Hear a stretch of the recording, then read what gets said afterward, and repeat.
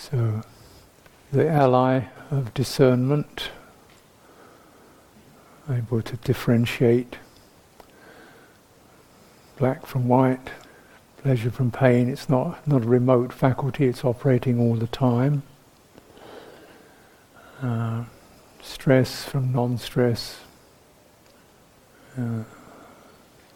But it needs education, it needs learning, because it doesn't always get the right call. Actually,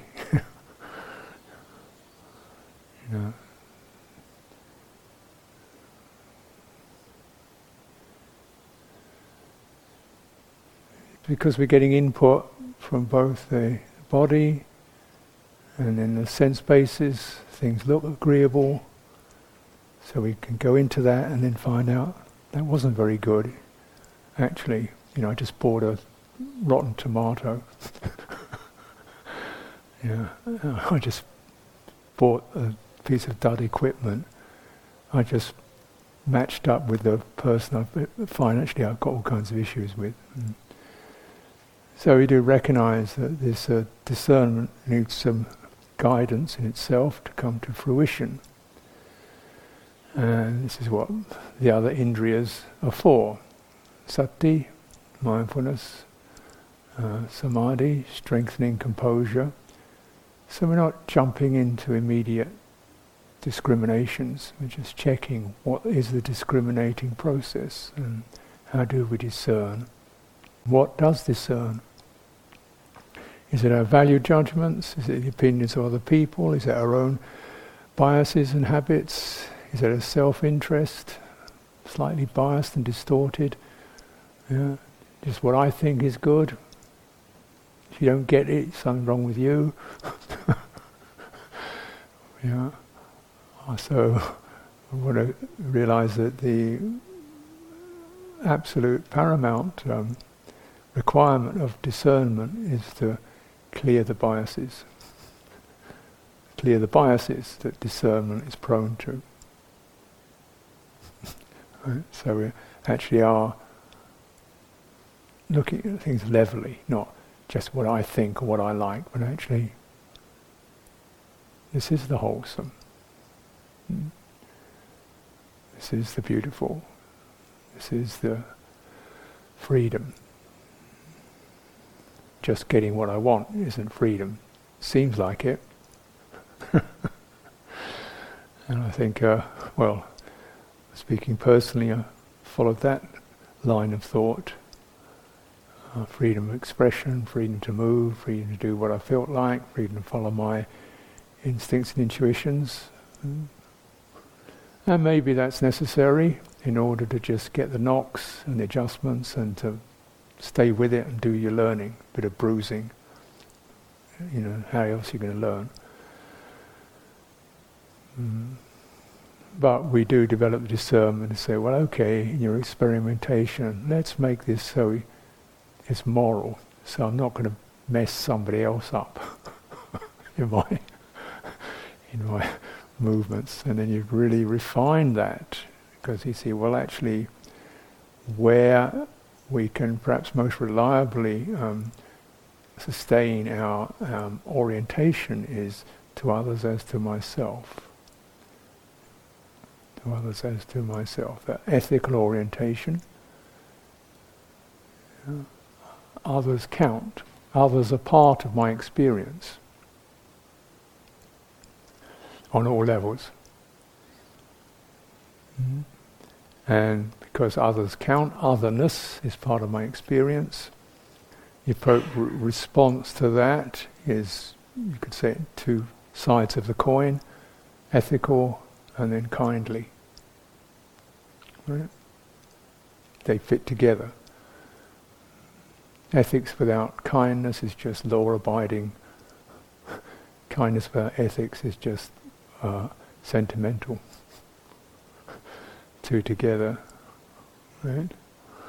So this does help to establish our first basis for discerning.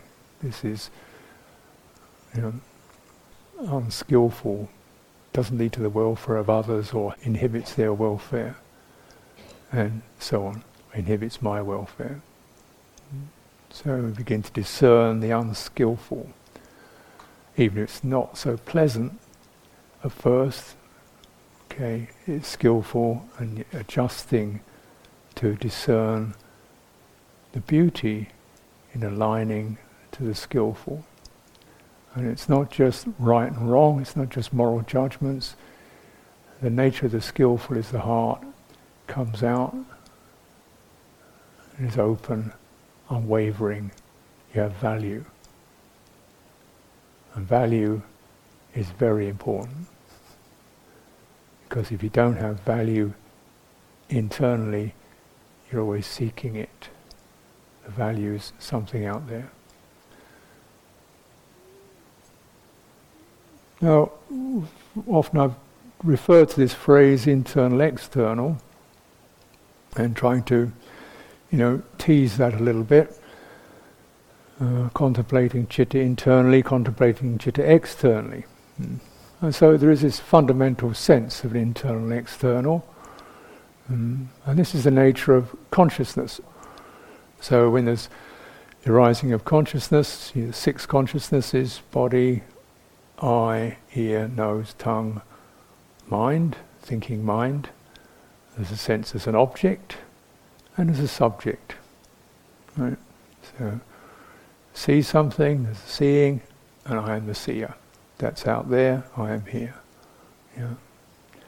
Hearing consciousness, I'm in here, it's around me. So it's slightly different positioning. Yeah. And they get more and more, if you go down that list, they get more and more intimate, right? I can see something, it doesn't necessarily see me, it's out there. I can hear something, it's around me. That's a little more emotionally sensitive. Then we get to the really poignant stuff. It gets up my nose. That's pretty intimate, isn't it? It's entering me. Tongue, it gets down my throat. Physically, you feel you're kind of being invaded by something, or something entering you. In that sense, that's pretty intimate. Then body sense, everything that touches me, I touch. I touch anything, it touches me. This is a very vulnerable, effective boundary, isn't it? Yeah. So it's extremely acute. So they carry these different signals, and then mental consciousness is just, it's I'm in it, it's in me, I'm sometimes half in it, it's over me, it's under me, it's through me, it's round me, I'm somehow in all this, but I can't even tell which bit is me. It's just, it's a scramble. Which bit is the me bit in the mind? Yeah. So, mind is extremely, extremely volatile, extremely sensitive, mental consciousness. And there are things that affect it. So we're affected by sight, sound, touch, so forth, in different ways. Human beings generally favour the visual sense because it gives them some distance. Then you can just switch it off. Have some say over it. We're really mostly orient through that. Or we can think things, and when our thinking mind can organise them and negate them, judge them, blank them out, so forth. The mutuality sense can be absent in the thinking mind. Right? Thinking, you become an object. I think about you. So what? You can do that. The thinking mind can lose heart. Abstractions, statistics, numbers, names. Yeah. Because it provides that possibility for a distinct sense of self and other, even though the very sense of self within that is itself endlessly divided. It's not a stable self at all. The sense of self itself becomes something there's a criticism of, or an uncertainty around, or what can I make of this, and what's my true nature, and do I exist or not exist, and Am I getting it right or wrong? So that self in the mind actually isn't a substantial quality at all, or it's actually part of the mix. And so get perspective on that. How do we do that? It's just the nature of consciousness. There's an internal and external. So even in the thinking mind, there's an external, which is my thoughts about me, or you, or it, or that, or the world in general. And there's a subject, which is, how am I going to manage this? Is this going okay? Am I on the right track? Have I done it well enough? Could I do better? You know? So that is constantly generating more to manage. Yeah. So around that sense of internal, external, or subject-object, there's a very potent edge in which phenomena are welling up.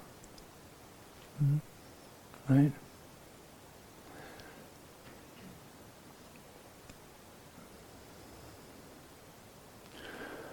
Now, just even in the primary basis of body, before we even can see anything, in our gestation, we are embodied. We're picking up signals, embodied signals. So that's your kind of most fundamental birth pattern, is embodied. This is where it begins. You're sensing the presence of otherness. And you're in it, and hopefully it's a warm, nourishing otherness, but not always, depending on what's happening for the mother. Taking drugs, anxious, depressed, you get it. Those chemicals, those signals, signs seep in. And then there's separation. You're out in a world where the other senses open up. And then the mind sense starts to form to try to organize all this otherness. What's right and wrong, safe, pleasant, agreeable, disagreeable. So this is it's the issue of consciousness, of being conscious and birth, and what occurs with that. So citta, that fundamental awareness that's there, in its germinal stages at conception, sensing being in something. Don't quite know what it is, but sensing being held in something, perhaps benevolently held in something. Very fundamental. Then maybe different shimmerings of uncertainty, and then leaving it into a world which is, first of all, utterly confusing. So, as the citta develops, it generates what are called these 5 aggregates. Consciousness and form, sense of a presence of something. Something is present, a there that's present. Those are the 2 ends, and the signaling between the 2, we generate degree of feeling. This is agreeable, this is disagreeable, they orient around that. And activation, what to do about it. And in between the 2, because the feeling really refers to the immediate tactile impressions, which are adequate, if you're in the womb, but they're not very adequate when you're out of it. So you've got to interpret sight, sound, which doesn't generate a feeling by itself, so you have to interpret it. Mind, impression, perception. That looks friendly to me. The upturned lips looks friendly. And then we check it out. Downturned lips looks unfriendly. Voice tones sounds friendly, sounds hostile. Interpretation, perception begins, in order to find the sense of stability, agreeable, comfortable, safe.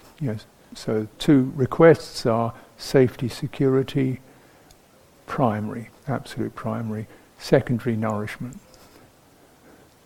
If I don't have safety, then, right, nourishment's a secondary issue. So those are the two signals, two reference points. How do I find that in this world of otherness? That's going on. And naturally all interpretations are going on around it. And the biggest interpretation that we do is when we transfer other people, otherness into other people, which is a very powerful signal for we're approved of, we're not going to be blamed, punished, attacked, and we might even be offered something agreeable to lift us up. Somebody's going to help us out. Those signals. And then the possibility of that not happening is definitely there too. And naturally we want to make the good stuff happen. So how can I organise this? What do I do to make that happen? Where are we going to get it from? But otherness is other. It can't be organised. I mean, we can have a good attempt, but finally otherness is other. Right? So there's going to be a certain edge of not quite enough yet, or could be, but probably might disappear in a while, or good enough for now, or really not good enough. Yeah? So there's this edge.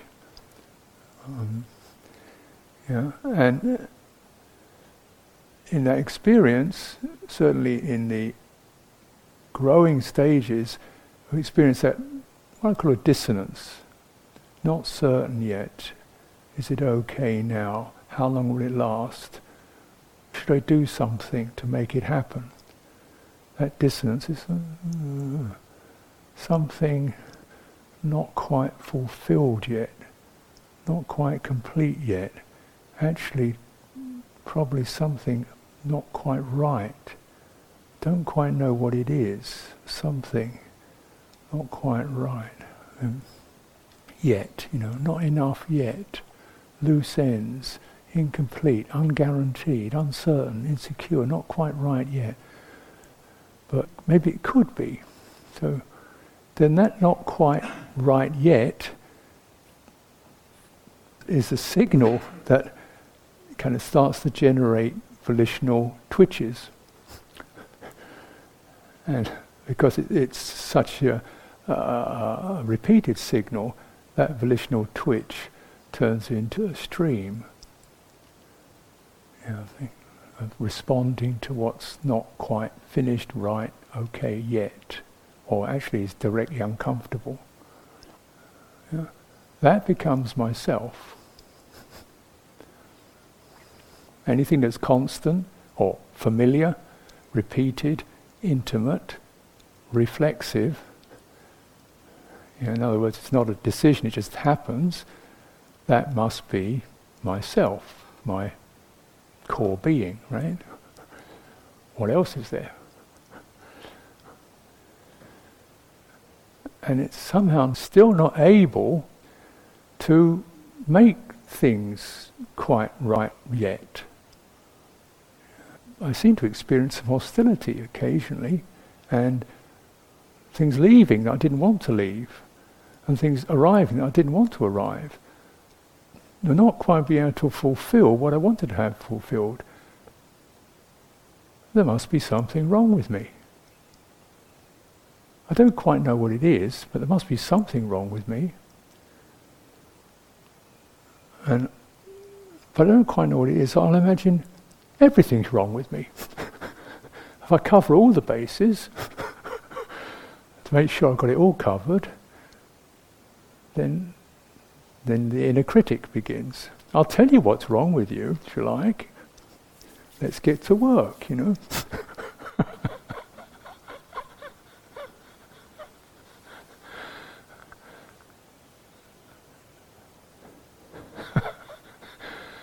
And whereas that inner critic lives within the mental consciousness as a function that's trying to organize things, to make sure things will be all right. We have to check that and that, make that happen. We look at results, still didn't work, something wrong with you. So it turns that volatile, sensitive, extremely inflammatory aspect of consciousness, of mind consciousness, generates and internalizes the sense of dissonance or discord to become myself. And then from that position, everything proceeds. I see a flawed world. I see a dissonant world. I see a group of people who don't quite meet my needs. I look at a body that is not that great and actually looks like it's getting a bit worse, and, and so on. Where I live, the neighbours, and then my practice, meditation practice. You could get the red ink out, could do better.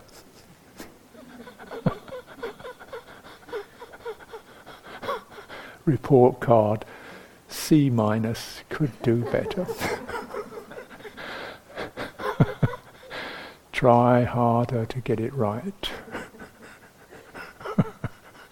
And so we follow that. And following the track of dissonance. And following the track of dissonance, you can only arrive at dissonance. This is why the Buddha said dukkha has to be understood, not solved. Or kind of solved, but not quite the way we'd imagine it. Solved by releasing that craving, that instinctive reflex, craving to make things right. So I'll feel, the me will feel steady and comfortable. Wow, that sounds miserable. Why shouldn't I feel steady and comfortable? Well, the point is that quality which is experiencing this dissonance is actually only like a veil or a secondary quality. The primary quality that we're not entering, it's not awakened, not illuminated yet, that releases that dissonant self, that divided, that dissonant self. Recognizing, actually, because it's so ungratifiable and unsatiable and flickering, and you can witness it. There can be a knowing of that. And that knowing has to be much more than just a clinical observation, which is, doesn't contain the emotional resonance is necessary to handle dissonance in a kindly and compassionate way. So what can occur if we're just witnessing is a sense of, life's a schmuck, but there, get on with it, or forget about it, or, just let it pass. We'll die sooner or later and get out of here. Merciful extinction. And sometimes some of these early texts, they even describe Nibbana as extinction. Finally, euthanasia, or whatever it is, spiritual euthanasia. And, but then, when you look at what the Buddha's saying, say, look, there's certain things, I wouldn't have taught this if it wasn't for your welfare. I wouldn't have taught this if I didn't know it myself. And I wouldn't have taught this if you can't do it. I wouldn't have wasted my time. You can do it. It does make you feel more comfortable, steady, balanced, the supreme sukha, ease, and you can do it. You just got to adjust your attention to the modalities of being that can experience that. Citta is one word for that. Citta is that which can be released. So the citta, can be explained or looked at in different ways. We could say it's that fundamental awareness that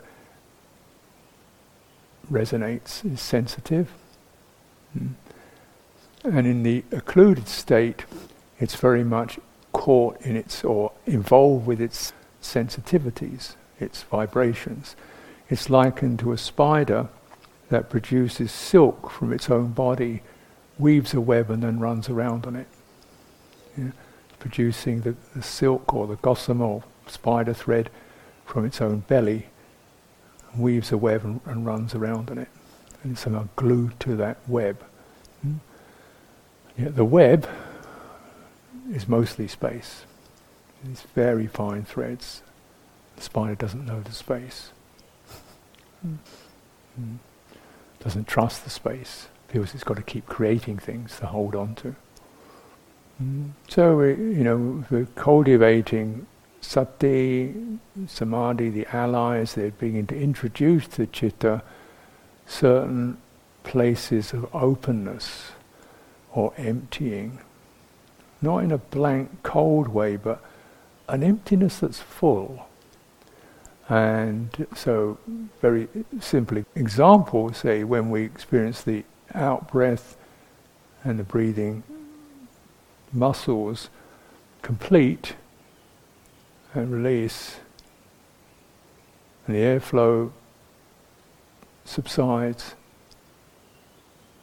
the energy hovers and it's open, unoccupied.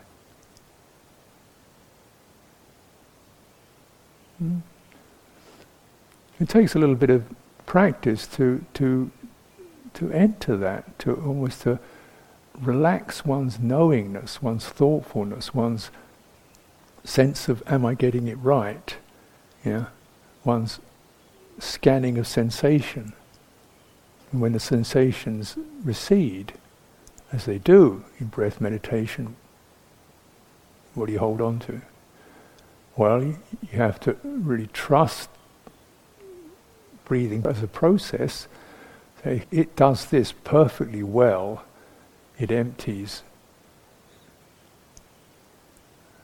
and returns. So, as I'm saying, as it is with body, so it is with citta. It can be that going into the non-conceivable, the non-measurable, open, attentive, not waiting for something to happen, not naming it, not claiming it, just that release. And it feels good. You don't feel estranged, lost, spaced out. It feels good. The citta knows itself, we could say. And that's a given if we can track that. And what it is that can track that, when the measuring mind can't track it, citta tracks it. The sensitive citta tracks it. This is the activation of the kaya sankhara, body energy, activating, vibrating, vital, and this is where it, and I didn't do that. I didn't make it happen. There's a kind of faith. We trust the process. See how these indriya keep returning every step of the process. The faith to not know, to not have a strategy, an answer, or what next.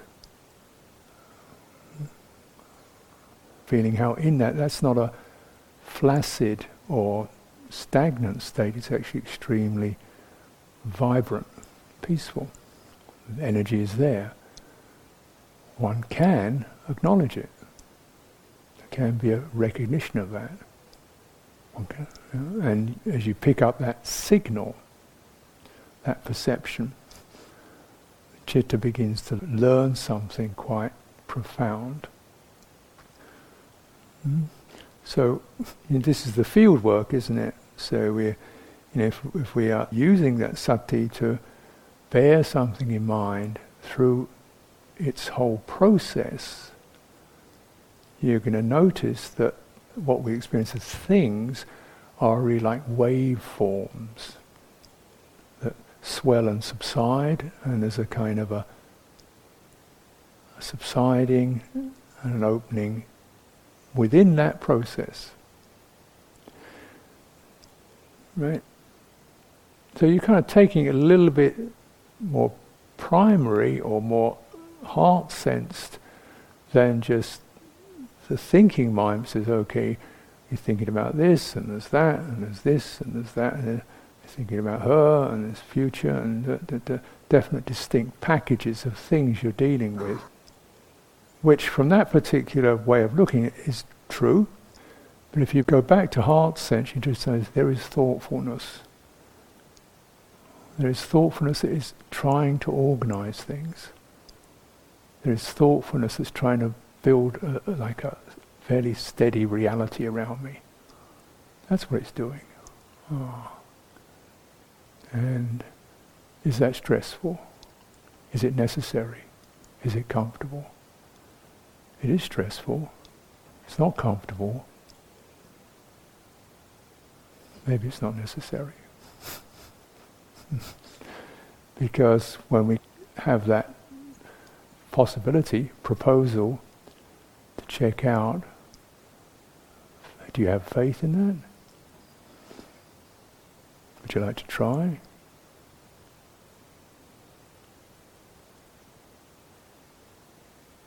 You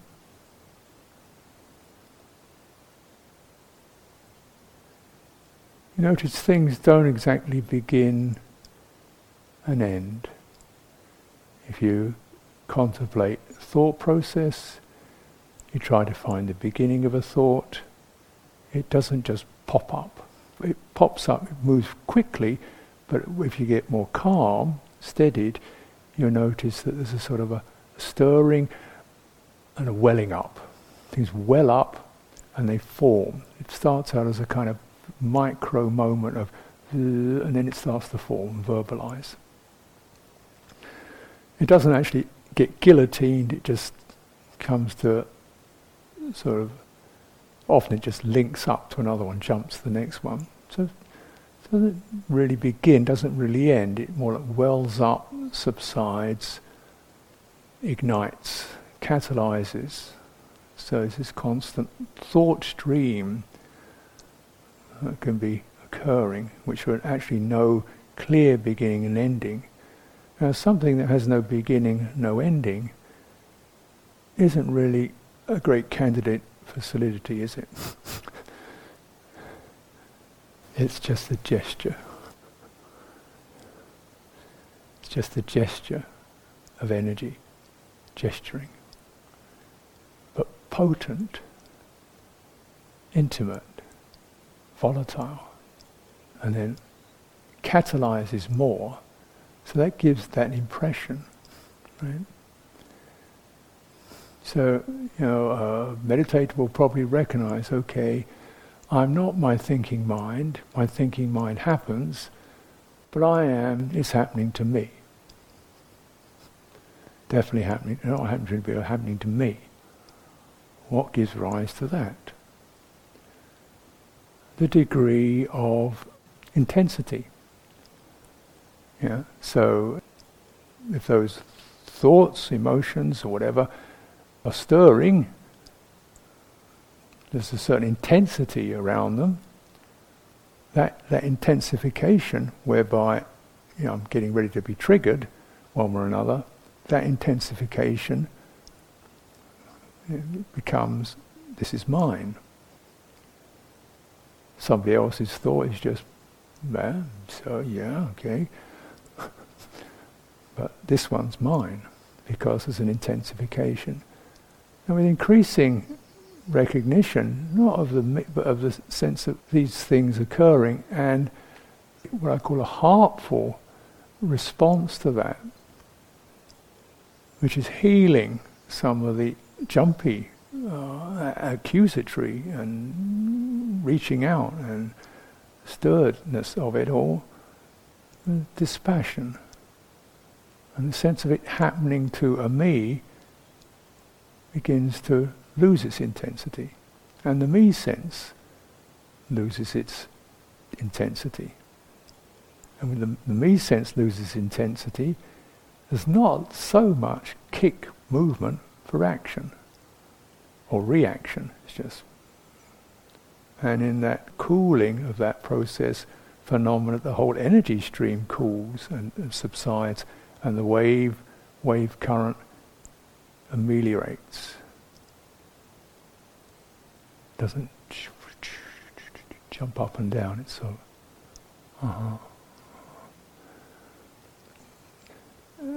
But the domain in which it's occurring becomes more felt, warm, kindly, compassionate,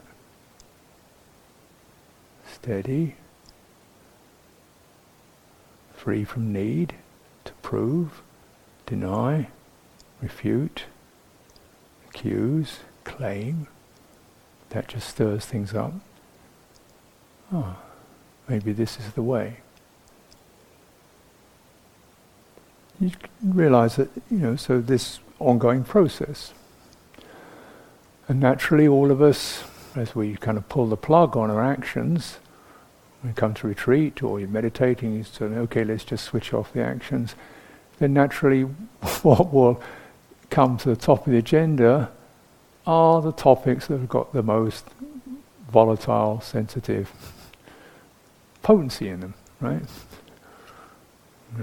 Things I haven't finished yet, my concern about so-and-so, my worry about where I'm living, my life situation, my relationship with so-and-so, or he's elderly and dying, or she's got cancer or something, all these are totally understandable, or war, famine, pestilence, disaster, plenty of that going on. And then the world that arises is the world of our potencies. The world that arises, that forms the other, becomes the world of our uncompleted, or the potencies that we really haven't been able to resolve yet. So you can see sometimes on a retreat where actually, nobody's getting on your case, food is offered, shelter, and pleasant place to live, and no one bothering you, and silent, polite, respectful. God, I'm in hell. It's because there's something wrong with me. That's why. There definitely is something wrong with me. Because everybody else is so nice. It must be my fault. Why can't I get out there where there's lots of people who I can find fault with rather than me? Or where some of that, the volition can keep shoving things around, make me feel I'm doing something useful to make things better. I can't do it, so I'm stuck in this paradigm of dissonance, and then my mind then generates a dissonant world. All the things I haven't done yet, the things I did do weren't so good. Things other people have done to me, not good either.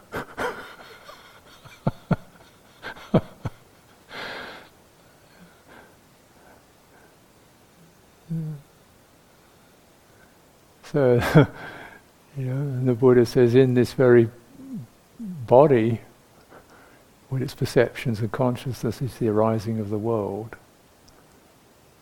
and the passing of the world, and the way leading to the passing of the world, of which he's not talking about planet Earth, he's talking about that projected potencies in consciousness that meet us, touch us, confront us, invite us, puzzle us, bewilder us. He said, you don't get to the end of the world by running across it. But in this very body, its consciousness and perceptions and feelings. So he's placing that. It's not to say there are no others, but what I actually experience touching my heart is my impressions of others, isn't it? Let's get really accurate on that. My impressions of others. And my impressions of others can be coloured by this dissonance, which may be very early, even infantile dissonance, because in the body all that is remembered. All that is remembered is embodied. So we can be kind of not really conscious, we're actually still carrying that sense of, this is the one who didn't meet me.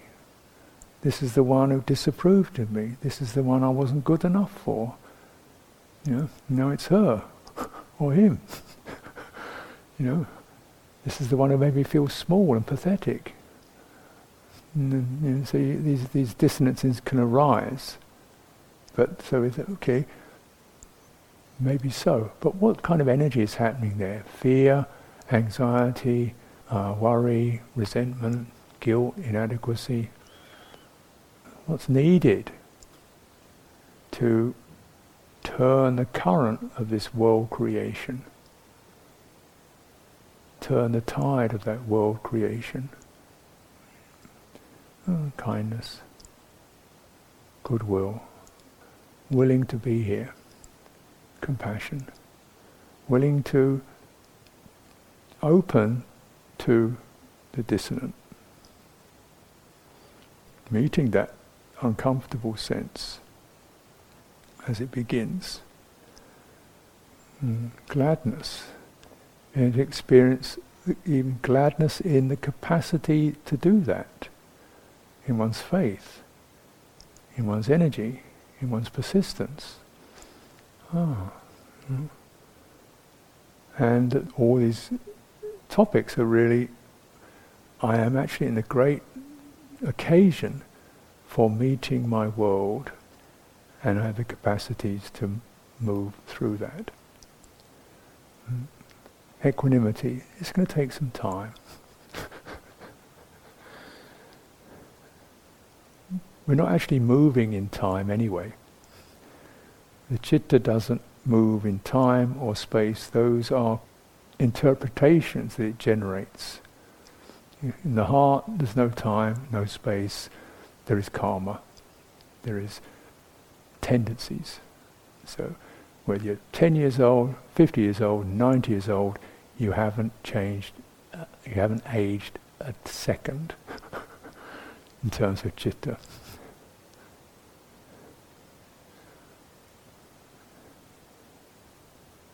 The movement is through karma.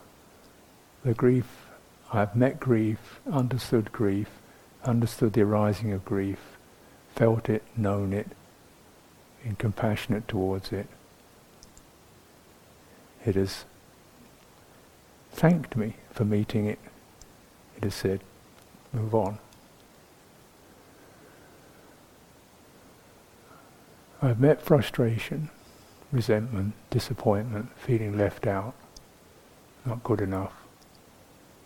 It has challenged me. I've met it. I've not fought it, denied it, wrangled with it. I've met the primary starvation that lies at the root of frustration. I am not getting enough. I've met that. I've turned towards it, given it heart. It's thanked me. It said, move on. So in this way, these very primary signals that can be sitting at the base of our complexities, of our complex world, these primary signals can be resonated with. This is really, really useful. And when we spend time on retreat, as the eddies and vortexes of our situations begin to settle a little, you can be able to tap into the depths of some of these primary signals that you may have had for many years, because they don't age a second.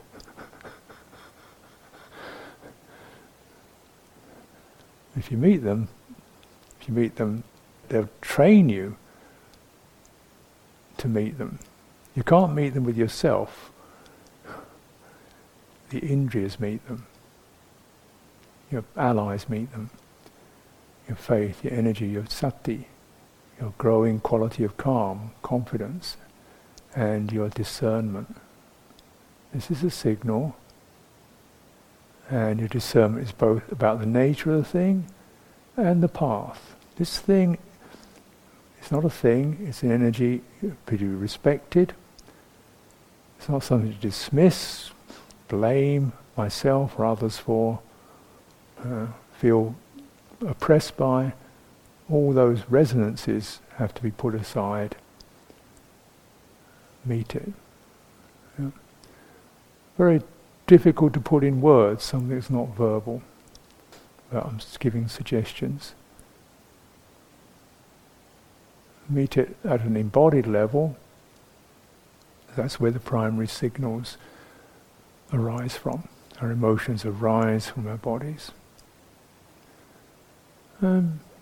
Essentially, if you're learning to bring heart, and naturally, in a situation, a life context, each individually dependent, but a life context that most of us, if we looked around, would say frankly, there's a lot of abuse, there's a lot of destruction, there's a lot of deeply disturbing qualities in it.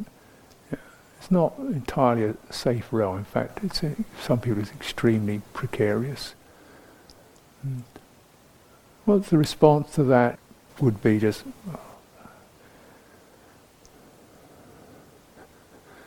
a duck, or scram. What can I do? What can I do?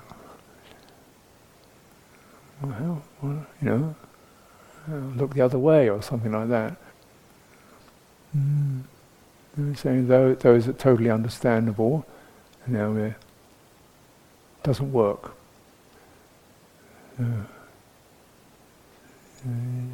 So meeting the heart, however it cowers or avoids or scurries off or hardens or freezes, I don't want to feel this anymore, closes down. And we can see this happening in the world in general. The closing down of heartfulness in the public domain of empathy, law and order, not love and compassion, not love and morality, but law and order.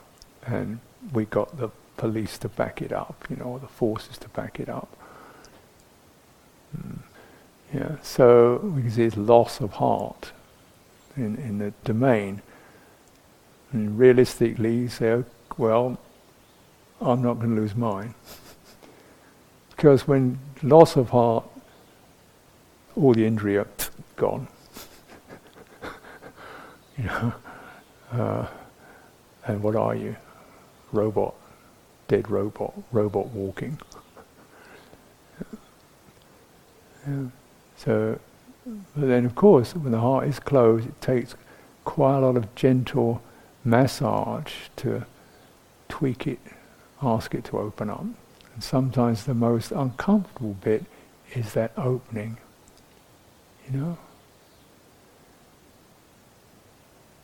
It's like, if you go into deep cold and you get frostbite, frostbite on your fingers, because you don't feel them. When they come out of the frost, that's when you feel the pain. And, numb tissue doesn't hurt. Living tissue does. But there's a pain that is healing, a sign of healing.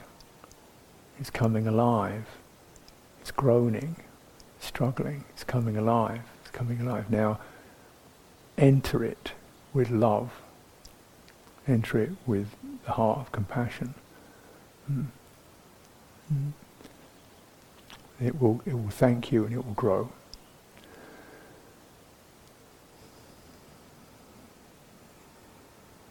And just discerning this, discerning where the world begins, discerning where our world begins, knowing it, the world begins, it arises at this point. Mm. The signs and signals are embedded here. Mm. Yeah. And there's a path to the end of that. That's here. And there's a result. There's an ending of that. Mm. And in the ending of that, it's not just, it's all, the heart is bigger, richer, fuller. And for any of us who seek the welfare of others as well as ourselves, we need that resource. So this is not just I'm looking after mine, Jack, but this is also how am I going to help anybody or anything if I'm still, shuddering and heaving and cracking up and feeling angry and frustrated. And so this is the kind of what we're encouraging in this retreat time. There are many challenges we'll have to meet in our lives, all of us. But we're building the resource to meet life as it happens, not to avoid it. So let's take some time for direct practice. Thank you for your attention.